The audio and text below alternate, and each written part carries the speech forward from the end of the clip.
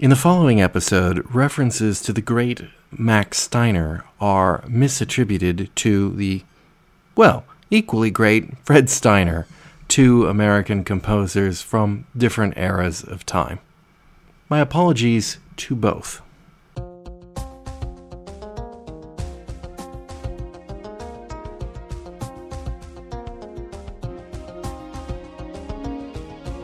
We take a single episode of a science fiction TV series and overanalyze it to within an inch of its life. This is the Fusion Patrol Podcast. Welcome to the discussion.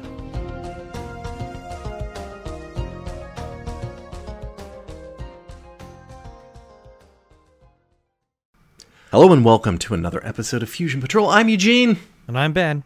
And tonight we're looking at the Doctor Who episode, Demons of the Punjab. Yaz, as a grandmother, Umbreen, who emigrated from Pakistan to the UK decades ago. Now, Yaz wants to know more about her, so she convinces the Doctor, somewhat reluctantly, to go visit her in her youth. They find themselves in a rural area in 1947, where they meet the young Umbreen on the day before her wedding to a Hindu named Prem. None of this is right. Yaz knows that her grandmother lived in the city and was married to a Muslim man. She must get to the bottom of this mystery. The Doctor remains reluctant until she encounters aliens who seem to be killing people, starting with a Hindu holy man who was going to perform the marriage ceremony. The aliens are Thijarians, a well-known race of assassins, and the Doctor has only heard of them. It seems that they are here to kill someone. Meanwhile, history is unfolding. This is also the day that Lord Mountbatten announced the partitioning of India into two countries, India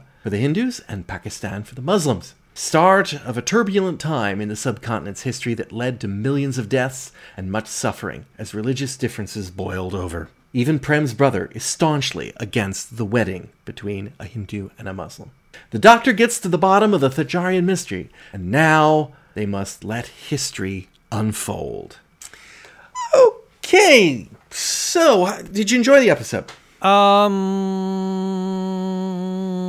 Which one? Because I saw two different episodes here, and neither one of them fully fleshed out the way they should have been. Okay, good. I have some questions about that. Which do you consider the two stories?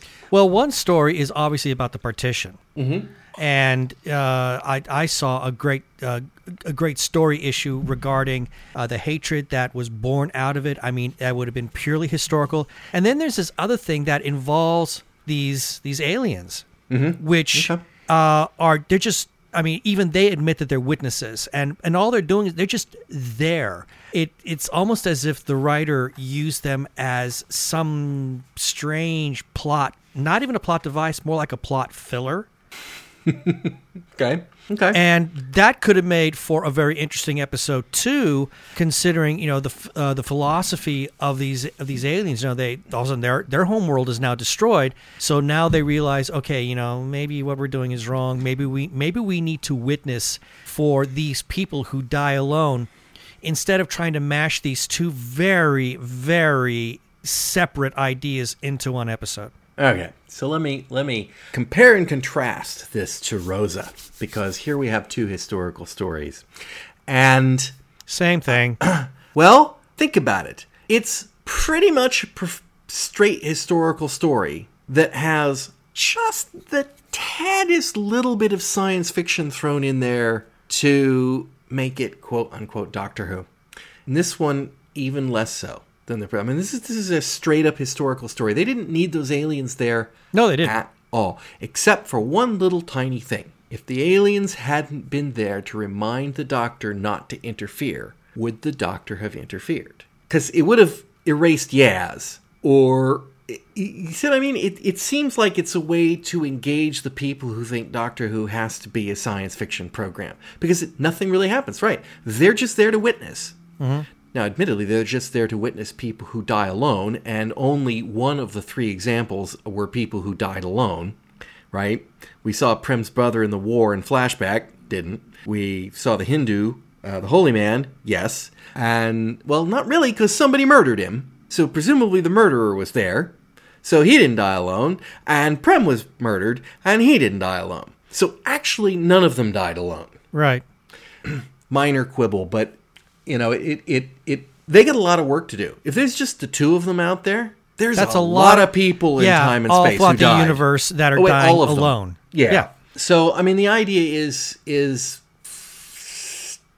ludicrous. Let's use ludicrous in this. Well, the in this idea that instance. they're going to be the only ones who are doing it is ludicrous. I still found the concept of their philosophy having changed because they've seen what their own history, their own practice has done to their world, and now they decided to take this new path. And again, I'm not saying just stick with these two. I mean, that story element alone could have been developed into something far more fulfilling that could have filled out or been the heart of a particular story, and it wouldn't have just involved those two aliens. It could have involved a whole community of them that are the last survivors of this world, and they've decided to take it upon themselves to try to do this. I mean, there's so many avenues that could have gone down, and they chose not to. Right. At least the writer chose not to go down that road. I saw this as being a very interesting concept. Yeah, and of course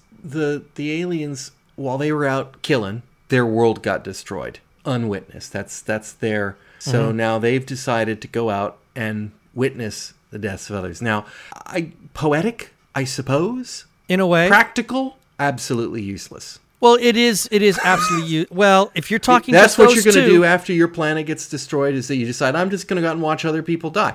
I kind of am not on board with that mission. I mean, I get the idea that makes, that sounds kind of nice, but given it a few seconds thought, and suddenly it's like, wow, you guys could go help people or something, but instead, well, that's what I said. I mean, this is something they could have that could have used a lot of better development instead of just giving us what they had. I mean, there was a lot of possibility here that never had a chance to be explored, and we'll never see them again. I don't think, and we're never going to see them again. So that's why I feel like we had one story and maybe half a story or a quarter of a story, and these two should not have been sitting side by side. They should not have been combined into one whole episode. I think this is just literally a way to make it, call it science fiction. And I wish they hadn't done that. Now I wish they hadn't done that. In fact, I think a straight historical would be fine. I think it would be perfectly fine. I mean, it was done in classic Who, especially during the Hartnell era.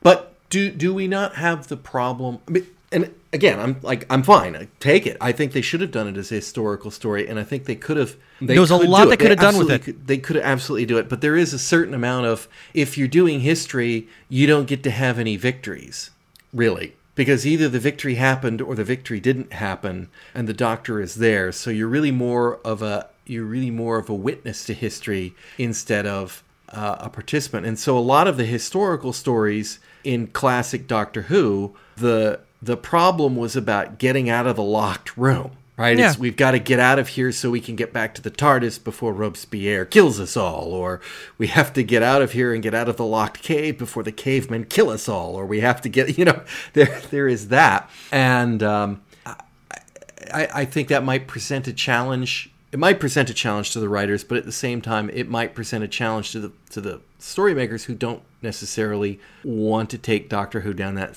and I think it's a shame.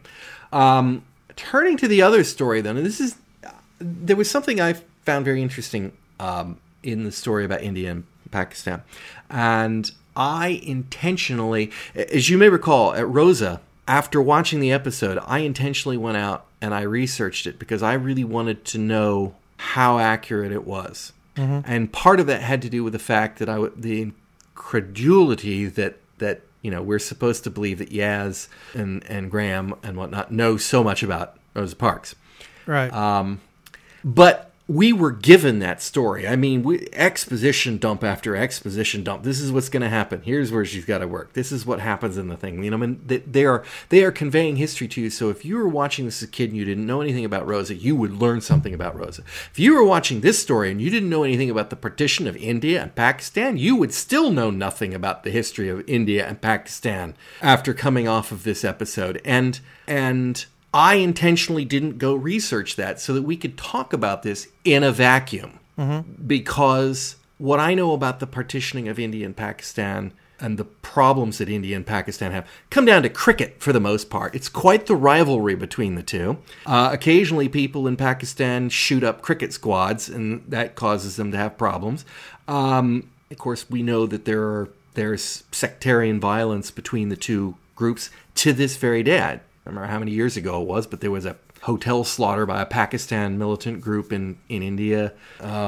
It's still happening to this day. And they really don't get into those issues here. It feels like, we had to tell you all about Rosa because you don't really know about Rosa, but we're going to pretend like you know about Rosa. But this one, it feels like you already know all about this stuff because this is the British history that we drill into your heads at public school. And so we don't need to go into that for the audience. And I felt I didn't really come off of this without a sense of the history. It just came off as, well, it seems like a dumb thing to do. I wonder why they did it. Huh.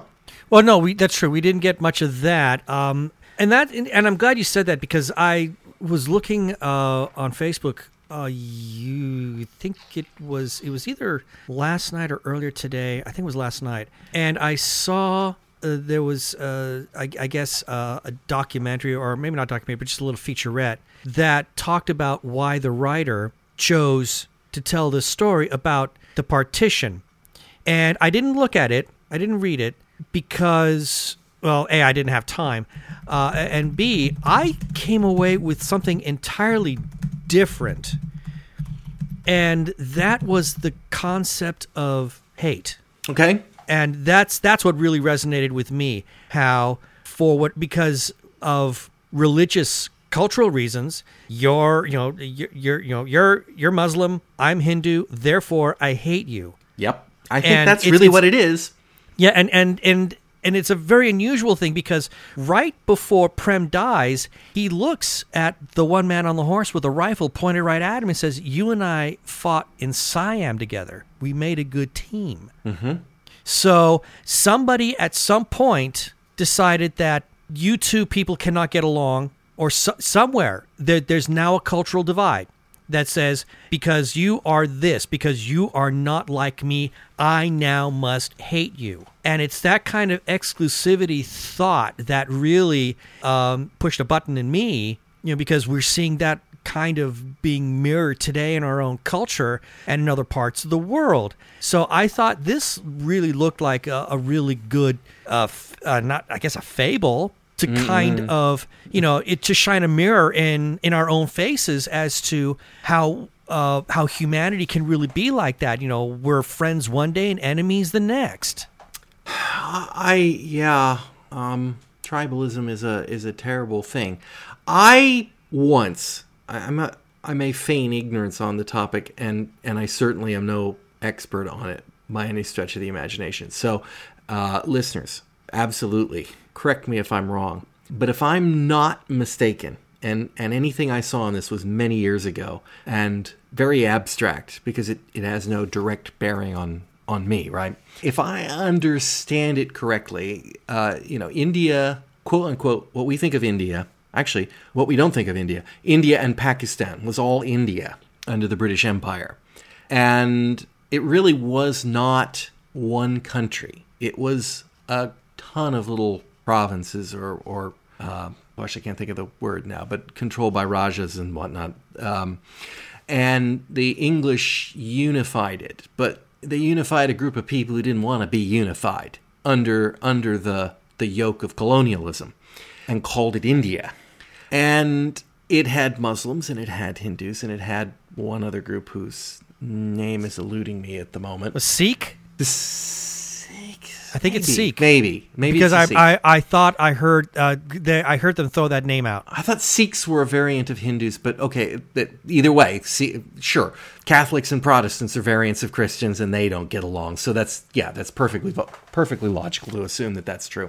And when it came time for the independence of India, Lord Mountbatten was the last. It's not a governor. I can't remember. Viceroy, I believe. They had, go figure, you're going to give them independence, and all of the different groups are clamoring to be in power. In fact, I think we have this problem in Iraq, right? Sunnis and the Shiites. One Yep. group's in power and the other group is not. There's actually and so they're three groups, disenfranchised. there are three different groups there. But yes, it's the same. It's the same situation. And the concern was that, they couldn't create a government and leave these people in charge without there being serious, either a non-functional government because they couldn't operate together, or that one would take control because there were majorities and minority groups, and that they would utterly be right bastards to the minority groups, because of course they would. And so the plan was to, well, you know what we're going to do? We're going to draw a line, and we're going to force all the Muslims to move on one side of the line, and we're going to force all the Hindus to move to the other side of the line. Didn't matter where they lived, whether that was a historical land or whatever. They just picked this line and did this. And I assume that it was probably the majority Muslims in one area. But, there are areas, and I think Punjab is one of them, even to this day, that is problematic because it's on the border, and they... there's a lot of resentment and hostility. And of course, there's a lot of people that were pissed off because they got moved one way or the other, and they feel they ought to be able to get the other back. And it sounds like a really, really, really stupid plan. Maybe dumping them to their own devices wasn't necessarily a good plan either, and just say, here, you work it out. But this obviously hasn't worked because India and Pakistan have been, if not at war, have certainly been very unfriendly since that day. Mm-hmm. And I'm sure that it's a far more fascinating topic than I have just conveyed. It's certainly more complicated. It's certainly got, more tapestry to it, if you will.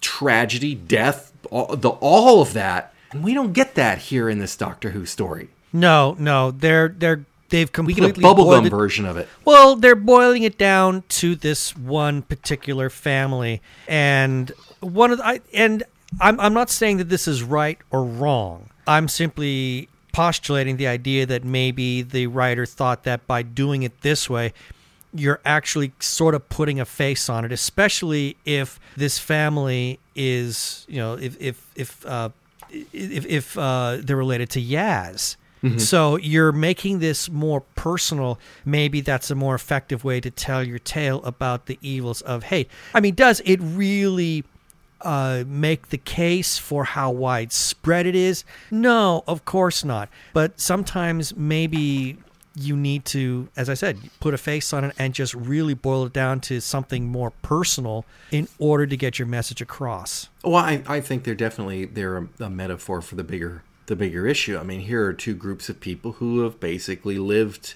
side by side for decades, and now, in this case, there are those who are, willing to live and work together, and there are those who are not willing to live and work together, as witnessed by the brother. And then someone comes along and imposes a geopolitical solution on them that the separatists are going to leap on. The divisionists are going to leap on and say, this is in law. Now we're going to do the thing. We're going to split these poor people apart. Who the people who wanted to be together cannot because of legality issues, if you will. It's not that. I mean, that there's some fascinating things about that story, and I have questions. Did it really happen? This story didn't happen, but I mean, were the attitudes of the people such that there were some people who would have gotten married across lines like that? I have no idea, because I don't have a good feel for that period of time, that period of history. All I know is that the Hindus and the Muslims hate each other and have done so forever, because that's the broad stroke of history that we see now. I'm wondering if maybe the writer who if there isn't some element of truth to the story from her particular point of view. I don't know. Maybe she has a grandmother or a grandfather that married across these kinds of boundaries. It would be interesting to know that, and I think obviously we've had, and this is not a bad thing. I mean, we can definitely talk about this in respect to Rosa. I think I pointed out that it really felt like here's somebody who is a big fan. This is a particular thing that they're fascinated with and interested with, and that was Doctor Who's first writer of color. And here we have the same thing, basically. And we're getting to see different stories, and that's the whole point of diversifying your writer base, is that you write what you know, you write what you're passionate about, and so we are getting to see different facets of the human experience. Mm-hmm. All good. Absolutely, that's a good thing. My complaint is that the structure and the depth of this story does not seem to be teaching you anything that you wouldn't, right? It leaves you asking questions about it as opposed to conveying something more about the history that was going on at that time. I literally walked away from that going, if I didn't know the little amount that I did about this history, I would be completely like, WTF here? What was going on in that situation? Well, again, I saw something that it was more about the hate. Now, granted, that hate is born out of the situation that is taking place there, as happened in the country's history. I was just looking at two people, brothers, who now hate each other, or at least one hates the other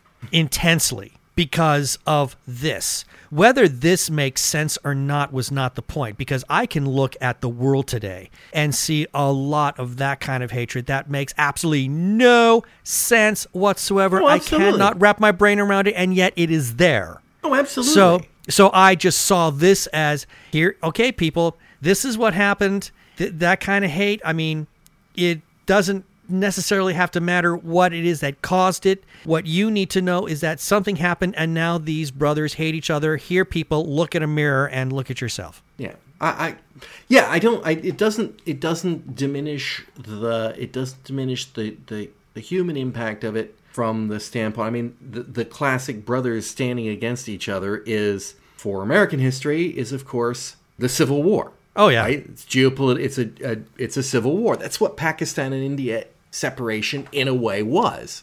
Two sides of one country becoming two. It happened in a different way, from vastly different thing. I just, you don't need to set this story in Pakistan, India, 1947 to tell a story of hate. To just tell a story of people being broken up. That is true. That's my point. Is that when you give me that tapestry, now I want to know more. It doesn't need to be the partition, and yet, and this is to substantiate your case that you're trying to make here. The writer was trying to tell people about the partition. I know very little now. I know just a smidge more than I did before I started watching it. And that's not enough for me to say, oh, I've actually learned something here about this moment in history. Instead, I'm taking away about what the partition did to the people and how, now we've got these people who despise each other. Mm-hmm. That's my takeaway. But if you're actually trying to illuminate me or enlighten me about the history of the partition itself, purely from an historical standpoint, well, and then it's a failure. And I guess I'm trying to put the old Doctor Who mold, because we've been talking a little bit about that, how some episodes seem to launch into this sort of science-y thing, and then some episodes have gone to the historical aspect, much like the old one. Here's one where I didn't get a whole lot out of the historical aspect of it. It's the backdrop that's needed, and... No, I didn't. I got very little out of the history. I felt like they thought I was supposed to know it all. Yeah. And maybe that's because as a British audience, they would. Just like you and I would know enough about the Civil War, right? If it were the Civil War, we go, you're right. North, South, industrialization, slavery, blah, blah, blah. Got it. No problem. Don't need to go on there. But we don't have that for India, Pakistan. You make a good point there. I hadn't considered that. Maybe because, this was...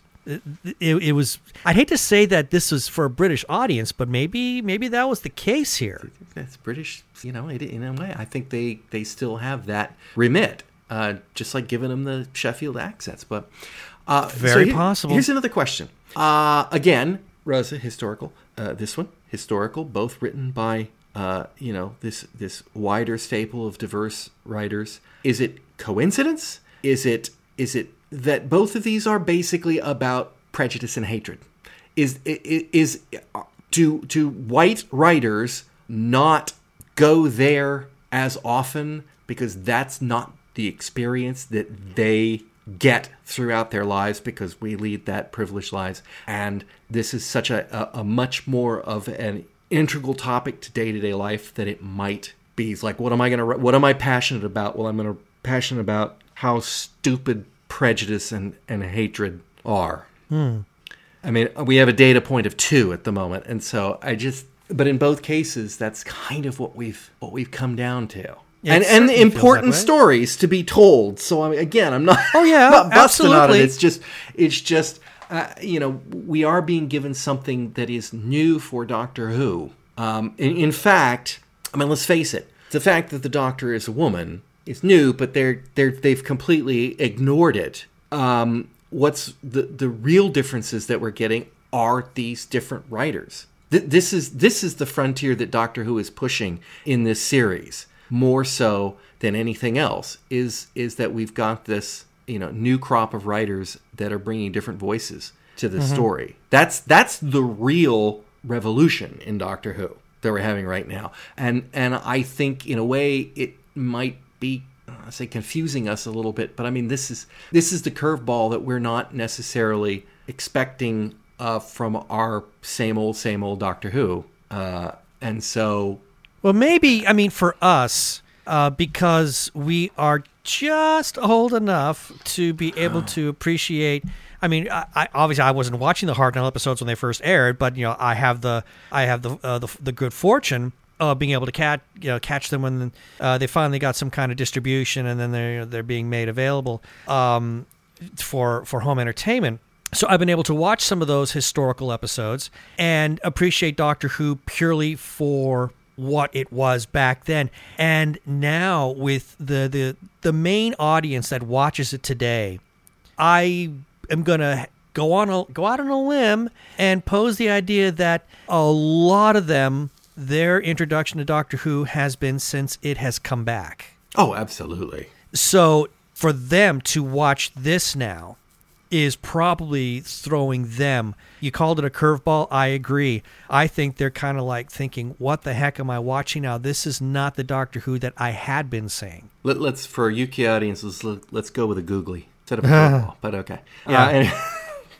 But yeah, so in a way, even whereas I'm not exactly thrilled with the story that we've been getting, and I'm not exactly thrilled with the dramatic narrative as we go through the agency of the Doctor, the resolution to the problem that didn't really exist in this one. Mm-hmm. I mean, in Rosa, at least there was a problem. There was the space Nazi, and he was actually causing problems. He was messing with history. We thought there was a problem, and it turned out there wasn't. It wasn't.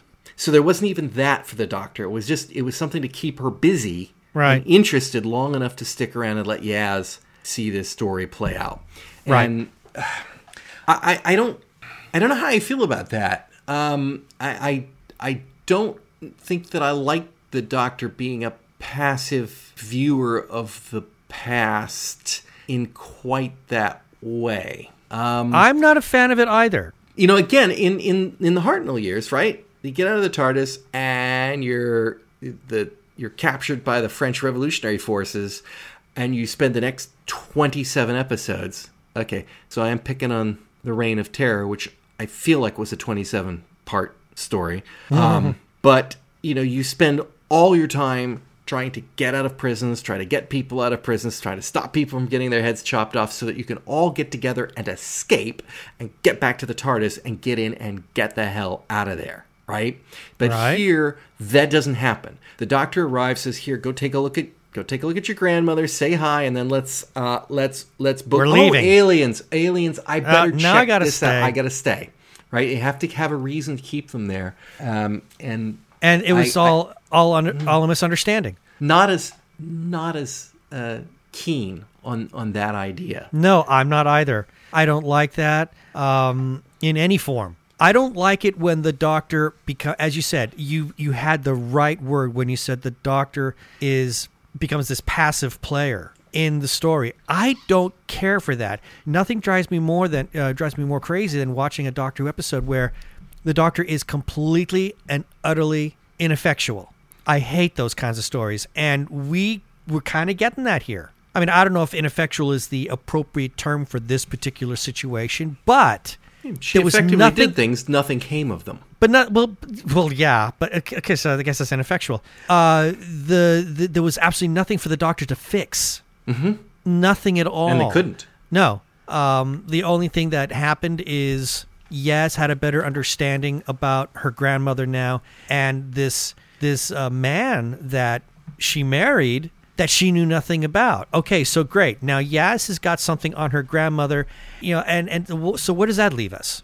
Okay, she seems to appreciate what her grandmother had to go through even more so than before. Okay, that's all great, nice and feely touchy, but that's not this show. Well, what if it hadn't been Yaz's grandmother? What if they'd plunked down in 5 miles from here at another point along the border, or the future border, and they had encountered this same situation? Would the Doctor have saved Prem? Because she couldn't save Prem, because if she did save Prem, Yaz would have been winked out of existence.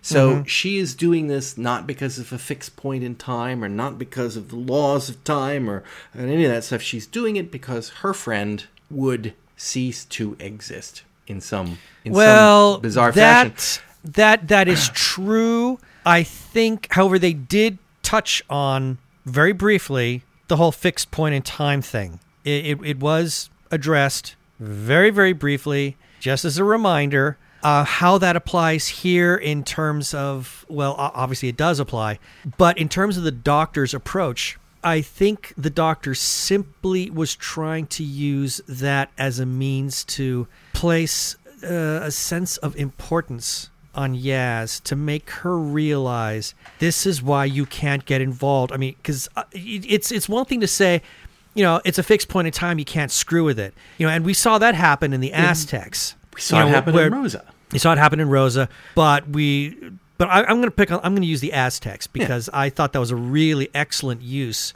Even though the Doctor didn't refer to fixed points in time, he was essentially saying the same thing. That, you can't change history. Believe me, no child, I have tried. As he's telling Barbara, you can't do it.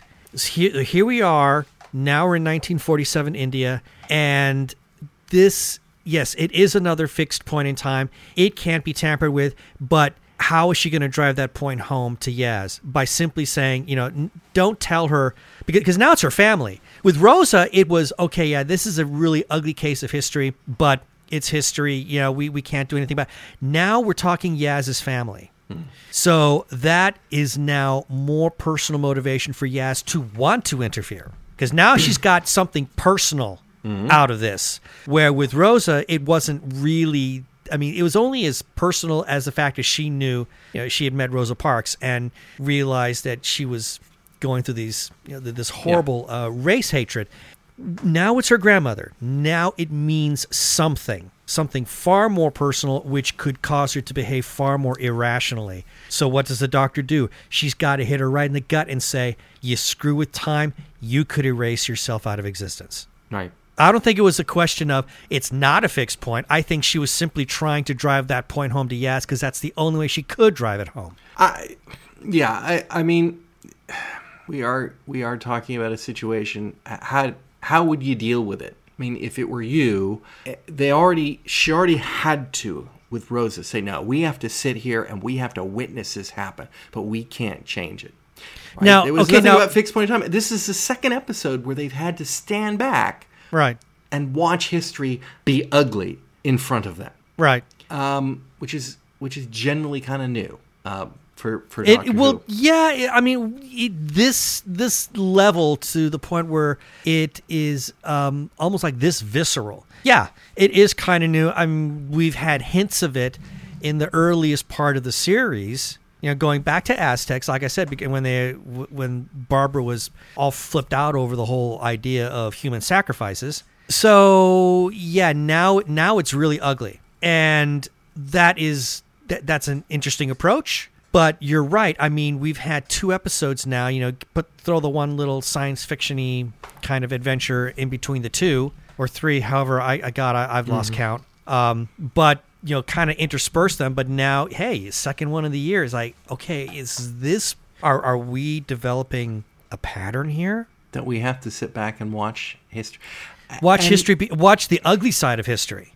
And so we have to once again ask ourselves the questions. Why doesn't the Doctor have to do this when they land in the 27th century? This is what happens in the 27th century. This army does, in fact, invade this planet and wipe them all out. That's what happens. And it's ugly. And we have to watch it. And, it's such a can of worms when you start talking about time travel stories. It's such a can of worms.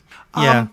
Okay, turning aside from that, was giving the broken watch from Yaz's grandmother to Yaz, did that mean that Umbreen was pregnant on their wedding night? That she went on and married a Muslim man who... Oh, this was a shotgun wedding? Yeah. Well, no, she got pregnant that night. So they got married, she got pregnant. Her husband gets killed the next day. They run off. And now she finds out she's a woman in trouble, and she finds someone who, for whatever reasons, and it happens all the time,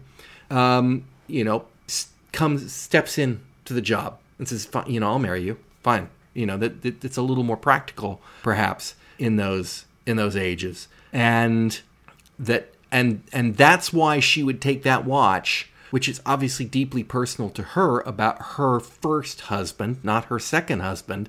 Why would she pass it on to one of the children of the second husband, or the grandchildren of the second husband? I felt like we needed to go somewhere with that, because that doesn't quite... I mean, yes, it's treasured to her, but would she...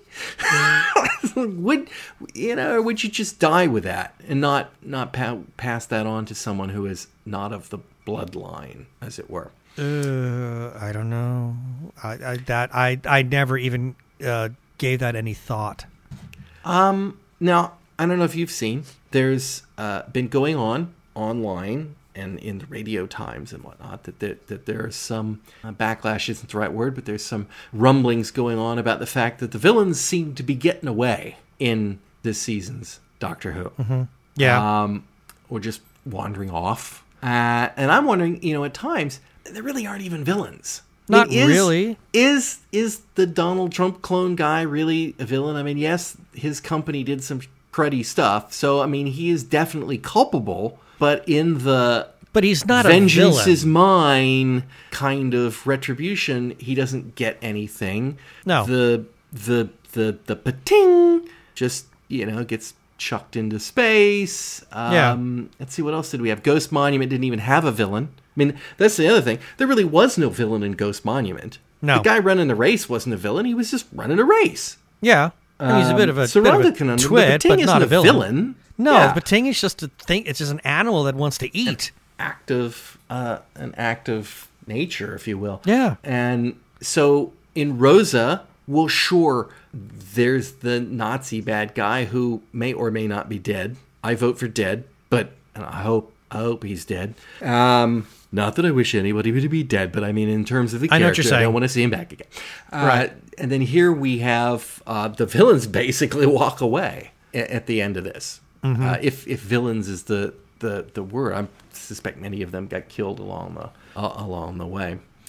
It's definitely a different vibe to how these stories resolve out in the end. And this one is no different in that it's just sort of, I'm thinking the adventures with the, what was it, the masked turtle bandits or something? That sounds like it had a better ending. What was it? I don't remember what they were. Something. I only saw the episode once, so I don't remember what it is that the Doctor was referring to. Nick Briggs and Jason Hay Gallery over at Big Finish are just sitting there going, "Thank you, Chibnall. You're leaving us so many episodes." We got lots of breadcrumbs to go with. We got stuff now. We're golden. None of this Peter Davison era where we can't cram a companion in edgeways, and somehow they still do. But anyway, so here's the one thing about this story, and I'll put this to you to think about. This is my final thought on this story. I'll put this to you to think about in terms of your own life, and I know you don't have kids, Right. And I do, and this may make a difference. But you got parents, or have parents, or grandparents, and etc. As do we all. I find the notion that the history that Grandma weaved for her daughter and her grandkids is a fiction. I find that notion fascinating because, my dad, who has passed on, has over the years given me things that he did, people that he knew, places that he's been, photographs that he's shown me and said, this is what's going on here or what's going on there. And I can try to draw a picture from that, but when was he lying? Was he lying? There are things that I probably would omit, maybe not outright lie about, but certainly when I talk with my kids, there are things I have done that don't warrant a mention. It's not an outright lie. It's just one of those things about, it doesn't lead to the story of how you got here, per se. And right. And it's not written down anywhere. It only exists in my mind and the minds of other people who may have witnessed it as in this story. That is such a disturbing concept to me. And it's so completely plausible. It's just absolutely completely plausible that you don't know, you don't know your grandmother. And when I get back to my grandmother and my grandfather, wow, you're really plumbing the depths of not only it's just the history that maybe they told you when they were alive, exactly, but what they told your parents and your parents tell you. So it's not only is it potentially a lie or a misdirect or an omission, but it's also a game of Chinese whispers. Mm-hmm. Oh, I agree completely. and it's a interesting concept to explore, and I don't know how you could make a good story out of it. I mean, this did a pretty good job of it. I do wonder if at some point the doctor will ever show up at Yaz's house when her grandmother is there, and Grandma will go, "Don't I know you? You performed my wedding." Right? I can see how she wouldn't recognize Yaz, right? I mean, 50 years later, 70 years later, whatever it is, there was this one day she met this Pakistani girl. Right. And sure, it looks like Yaz, my granddaughter. And maybe that's why Yaz is her favorite, because she knew possible. This girl named Yaz back then, who was with the people who helped her at her wedding. Because obviously that event was very memorable to her. Yeah. So I would just think that when the doctor walks through the door in those clothes with her blonde hair, and I'm the doctor, and you're like, you are the doctor. It's like, you are the extraordinarily weird woman that showed up at my wedding in 1947, and you haven't aged a day. I can totally see that one being a recognition I'd moment. like to see that happen. I kind of would too.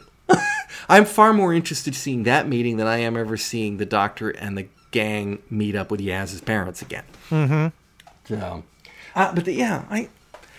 overall, like I said, I enjoyed it. I just kind of felt like I felt like I was given a moment to learn something, and I wasn't taught it because maybe I feel like a historical ought to be teaching me history. I don't know, but apart from that, I think it was an interesting human drama and a story worth telling, and hopefully a story that people will learn some lessons from about religious sectarian violence, which is just a bad thing. I agree on that. You got anything else on the episode, Ben? No, that's, I pretty much said all I have to say on it. Oh, sorry, I hated the end theme. Oh, Sorry. yeah, I knew you were going to hate that. And I don't dislike doing things like that because on an episode of Psych, they did a Bollywood episode, and they totally did the Psych theme as a Bollywood thing, and that worked just fine. I just didn't particularly like this version of the Doctor Who theme. I did see, I should toss this out, I did see a little piece somewhere online interviewing the composer, whose name eludes me completely, and he was talking about what it is that he's trying to do. I guess he's more of a soundscapes kind of composer. And during the interview with him, they're playing some of the stuff he's written. I'm like, yeah, I like it. I mean, it's not catchy in the I Am the Doctor kind of way, but, you know, as a sort of soundscapey kind of thing, you're like, yeah, that's not bad. It's enjoyable, but still don't hear any of it in the episodes. It's just it's so understated that when they come out with a soundtrack album, which I'll get because you have to, because I will, I'll listen to this music and go, never heard any of it. I can agree with that. Never heard any of it except for like the bad end theme songs that you threw down. Yeah, because I'm not hearing anything recognizable throughout the entire series so far. Yeah, there was the Space Nazi. I don't think we mentioned that. Whenever the Space Nazi came on, they went, and they made that horrible two-tone thing. But that was it. But there was nothing. Okay, so yeah, good on you that you remembered it. I sure as heck didn't. It was there every time he was on screen. It was like, okay, I get leitmotif, but really, you know, you want to hear a sound of a good leitmotif, and if you listen to it, the second you hear it, you'll know it. King Kong, Fred Steiner. It's like, you know, maybe I'd stick it in at the end of the podcast so you hear it and instantly go, King Kong. There's leitmotif that works, but like this, no. Funny, I think of kaiju. You know, like Godzilla and Rodan, how they had their leitmotifs. They do, absolutely. Those are all students of the. There's another composer at the same time as Fred Steiner that really championed leitmotif in movies, and they're both big, and I cannot think of the other one's name. But basically, everyone since then has been kind of building across that type of work. Akira Ifukube with his Godzilla work and Rodan and Godzilla themes and whatnot. That's it. Absolutely, it's all out of that school of thought. But you know, the rest of it is kind of these electronically synthesized soundscapes, and they're not. If they're adding to the story, I don't realize that they're adding to the story, to the tension, to the drama, anything. I'm not getting it. But you know, listening to the guy talk, he sounded perfectly reasonable. He's really keen on it. He's gone back to the Delia Derbyshire works and studied on her and you know, is incorporating that kind of stuff into the thing. It's like he really seems enthusiastic and on the ball. I just kind of wish perhaps we could hear a little bit more of his work, except in those, you know, when they throw up a weird end theme. Well, anyway, all right. In that case, I'm all done here. I'm pretty much done too. All right. Well, Ben, thank you for joining me. Oh, my pleasure. Listeners, I do hope you'll join us all again next time on Fusion Patrol. Cheers.